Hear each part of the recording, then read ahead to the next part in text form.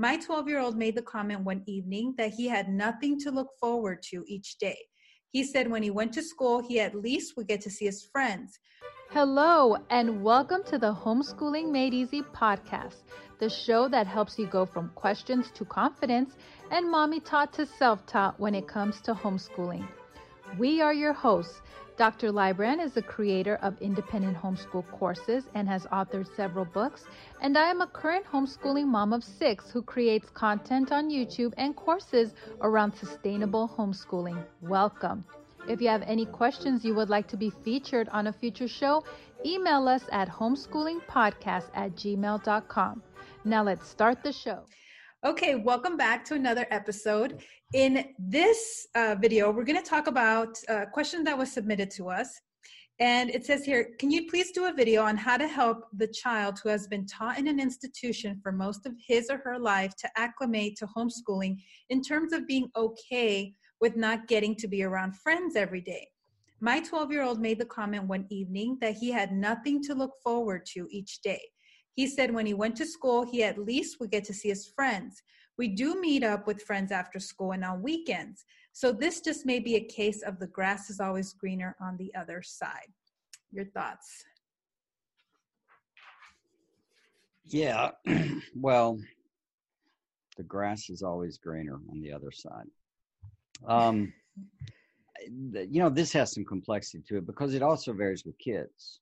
A very introverted child is going to be less obsessed relationally, especially if they're bookish, all they like to read and do other things they do. Whereas a very extroverted child might go crazy around a bunch of introverted people, So we had this. We had a child who really wanted to go to public school, or he said he did. And so we actually arranged for him to go. There's a whole story here.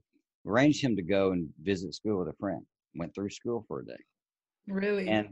And then when he got home, he liked that. He liked seeing some friends, etc., or making friends or seeing people. But then we started explaining what life was about to be like if you went into a public school. Not that we're really considering it, but we're walking him through it. And what age is this? Because I know it would be. He was, it had to be middle school, 7th or 8th grade, somewhere in there. So, much more when the relational stuff kicks in. Right. I mean, especially, dating and such, that kind of stuff. It starts getting their mind. They start having testosterone poisoning and estrogen poisoning, and they start being interested in stuff. So what we did is we walked him through, I think we walked everything through him, especially of what their day is going to be like. So they got to get up to get on the bus, right?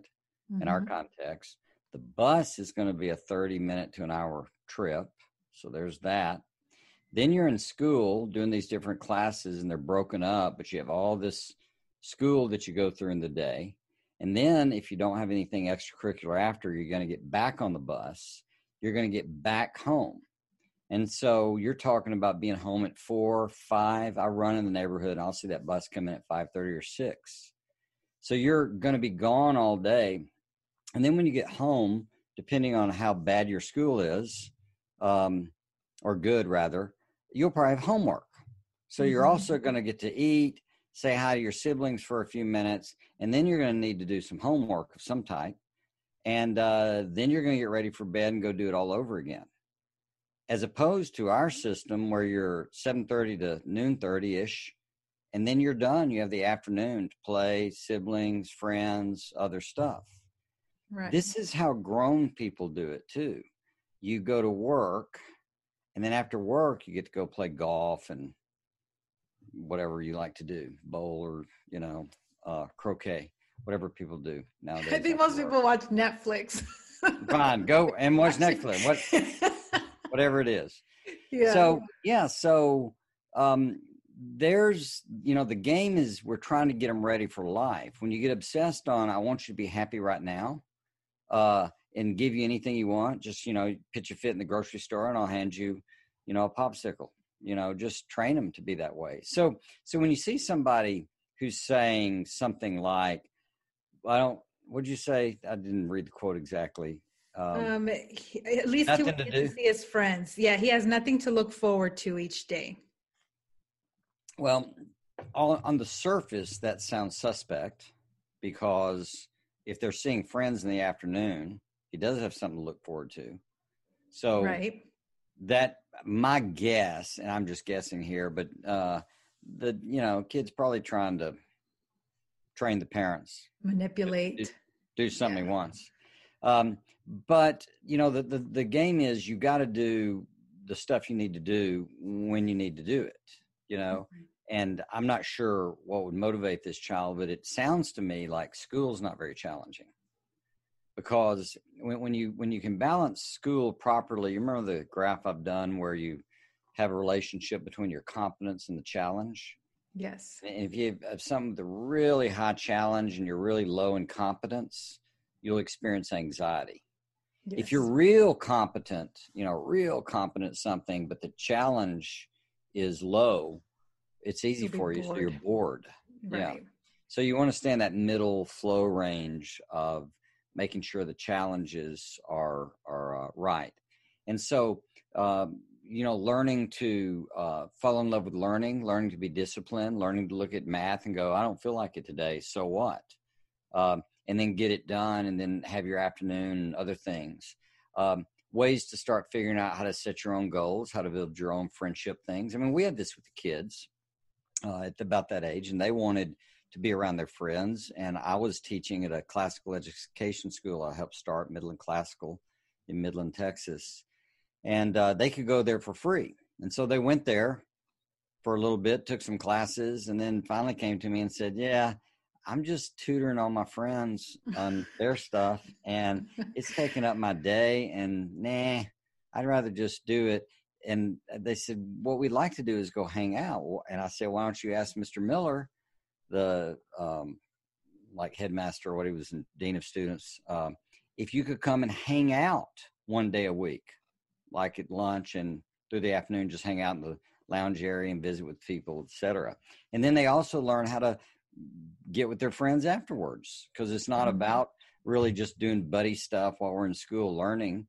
It's the real stuff is afterwards, when we're playing ball, or our kids made a band and they made an album, or they had different projects they worked on, all kinds of things. So getting a vision for, here's your life and here's what's been handed to you. You have education at home, and then you have relationships inside the home and outside the home. What kind of goal and vision you're going to have there? But I would start with, if he really has nothing to look forward to, and that's a real thing, school's not challenging enough for him. I can almost guarantee you. Yeah. Otherwise, he would say, school's so stressful and I'm anxious. I can't do it. It's painful. And I want to go to public school because, at least they know how to teach, and you're no good at teaching. And, whatever you say there. Now let's take a little pause in the show and talk about how Homeschooling Made Easy is sponsored by the Modern League of Teacher Mothers. This like-minded homeschooling membership site is committed to laying a strong foundation. By going back to the basics, children not only thrive, but it gives parents freedom and time to focus on their younger children and other responsibilities. You will have access to video courses, monthly training, live support, and much more. Visit sustainablehomeschooling.com/schoolhouse for more information. Now let's get back to the show. Yeah. Well, I was also looking at it from a different angle too. Have you heard of deschooling? This is something that I hear is very popular when you take a child out of a, institutional type learning, to just take a couple weeks and go explore museums, go to the zoo, like kind of giving them that taste of freedom, and being able to do things during normal school hours, and that connection again, because like you said, they're gone all day. So now you're kind of getting to know each other again, and you want to be in that position where you can lead and influence them. And the best way to be in that position is, kind of winning over their hearts again, and having that one-on-one time. So what do you think about that? Have you heard of deschooling? We might call that rebooting, Mm-hmm. deschooling. Like debrief, de-traumatize, Yeah. Debriefing. Yeah. de-institutionalize. I don't know what we're talking about, but sure, anything like that, there's going to be a transition regardless. The first thing I would do is say, first of all, so we're switching to homeschool, and what we're going to do is we're going to honestly talk about whether you like it or not and how it's going and how we can improve it in 3 months. And I'd set a date so that we don't have to revisit the issue. Because if people keep revisiting every day, do I like this or not, you'll drive yourself crazy. It's like if you check your pulse like every 5 minutes, you'll make your heart race, Yeah. So you want to set a date out there, 3 months, 6 months, something like that, and say we'll reevaluate it then. A time to debrief and show some, or declutter or deinstitutionalize or de-school sounds pretty reasonable to me. But I would also say in this transition, and she did ask about this, so I'm glad you brought that up. In the transition of getting them doing well in homeschool, you're actually a little bit caught trying to figure out what they know and don't know. So if you don't back up and figure out, because, if you throw at them a level of math you think they're at, but the school really was just kind of passing them along and letting them all do stuff in groups, et cetera, they weren't really learning. You may have to back up a ways and hone their skills. They may need to go through phonics, quite frankly, even though they're a fair reader. If they didn't get it, or they're not a good reader, but they're too old to go through phonics, trust me, go through phonics. Adults that go through phonics wind up reading better. It kind of unravels some of their learning issues that were developed out of the other method. So in that regard, figure out where they are and make sure, the challenge is about a match on them. So if you're having to back up in math, but really lay the right foundation, they'll pick up speed and catch up. But that can be another piece of the problem with coming in the transition. Not only were they used to something a certain way, but now they're having to learn to teach themselves. You're having to find out where they really are and how do we bring them along. So there's a fair bit of transition that's in play. And I think that's quite a big deal. And honestly, this is my conviction. I'm just going to tell folks, just if you can make yourself do it, it would change your life. Really don't have this, we'll get around to school late morning, afternoon. Oh, this day did that. This day did that. And, we do it sometimes earlier, sometimes late and all the rest. I know that's cool. And I know it's hip and I know it sounds like something, but at some level you can't do it. You don't do sleep that way. At some point, we're all going to be in our beds, at least from midnight to 6 a.m. We just need, this is our sleep time. Why don't you then also have a school time? If there are exceptions, you make a trip or, a museum or something like that, fine. If there's a crisis, interrupts, fine. But what you're trying to work towards is that period of time, because I can tell you, if you go ahead and get up and have them get in motion, do their work and finish at or around lunch or a little after, and you give back to these children the opportunity for extracurricular stuff and friends and play and creativity or extra reading, whatever goes into that, you're giving them a new lease on life. It's quite incredible what that can mean to them, but it's not going to come unless you have a steady process of this is when we do school and this is when we do other stuff. Doesn't mean they're not exceptions, but the overall pattern is to work that way. And by the way, it's really good training because they're going to have a boss someday that's going to have the same weird expectation, like you can work for a period of time. Right. And kids love consistency, and routines. They do thrive on it. And even, public school, private school is that it's consistent. They have a routine there. So I'm sure if you take someone out of that routine and then, like you said, there's no real routine, it could be hard to get used to. I did want to ask you one. You're not going to develop a skill that way. Just take sports too. We have practice at these times, and we have games at these times. It's not this willy-nilly, free-spirited idea. I mean, it's fine. That's what you want, move to Australia and just do life as a walkabout, just go do it, go walk out through. But for the rest of the world, if you're really trying to develop someone, you need some sequence. I mean, even putting on makeup, not that I know how, but it appears to me there's a sequence, like Yes. foundation and then other details as you go, Right. So that's the way the world works. We live in a space-time continuum, and for us to operate in it, we have to do things in some kind of sequence. And the more you'll pattern those, I don't mean a tight schedule or legalistic or weird, but I mean just an overall pattern. This is when we do school, it'll do magic for you. Let's take a little pause from the show and talk about one of our sponsors, IndependentHomeschool.com. IndependentHomeschool.com is a one-stop shop for homeschoolers created by Dr. Fred Lybrand. There you can find more information on his very popular courses such as the writing course, Mastering Emotions, Mastering Reading Comprehension, and the ultimate How to Homeschool in 30 Minutes a Day system. As a longtime member and having gone through all the courses myself, I can tell you that this is truly priceless when it comes to your home life and creating sustainable homeschooling. For more information, make sure that you click on the link in the show notes. And now let's get back to the show. Yes.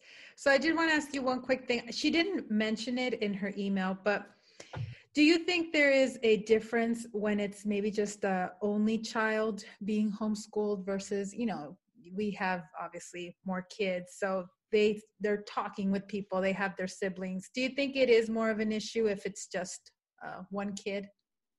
Could be. It depends on the child's personality. We homeschooled a single child. Brooks, our last one, was here for 3 years. Oh, yeah. Without anybody else. And he liked to focus. He likes to get things done. He's very diligent that way. But then we would figure out how to connect him with friends. He would find things that would occupy him. He would make projects or write poetry or he would do stuff.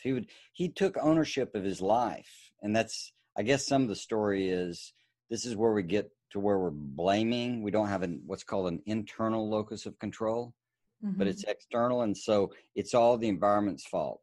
So if I don't have friends, I'm not around the right people. And instead of owning, how do I make this happen? Yeah. So if you have a introverted only child, they can actually grow to be a little bit self-absorbed and not do much with people and need to get around some people. So with them, you're kind of trying to figure out environments to get them in so they can start learning how a relationship works. If you have a hyper extroverted kid that doesn't like the school or whatever, they can be sitting there with that struggle, not having the competition of a classroom and stuff like that. And all that may be true, but what you're trying to do is just adapt inside the system with what you have to work with. I mean, that's the way it goes. When you're planning your landscaping and you have a big boulder and you're not going to move it, well, you're going to grow some plants around it. Rosemary works. It'll grow down it, other things around it. And with your kids, the same thing. Part of how they're wired, what they're interested in, what they're motivated to do, those things become elements that you have to think through. So a friend of mine had this. He had a son. He kept telling me back in grade school that his son was really good at football. And I was like, oh, Lord, every parent on the planet thinks their kids are going to be great at football. But they homeschooled. He was a missionary to the Philippines a good portion of the years, et cetera. And so they figured out inside the homeschool game how to let him play high school ball. And in the course of time, everybody knows him as Tim Tebow. So there's funny. That. Yeah. So here's to Bob. Well, that was a great question, and thank you for submitting that. Thank you for your answer, Dr. Lybrand. So if you have any questions like this or something else you'd like for us to answer, just email them to us at homeschoolingpodcast@gmail.com. Thank you for listening to the Homeschooling Made Easy podcast. If you have a question that you would like for us to answer on a future episode, please email us at homeschoolingpodcast@gmail.com. And if you enjoyed the show, please share with a friend who you think would be interested in this content, or leave us a review on Apple Podcasts. It really helps us out. Thank you.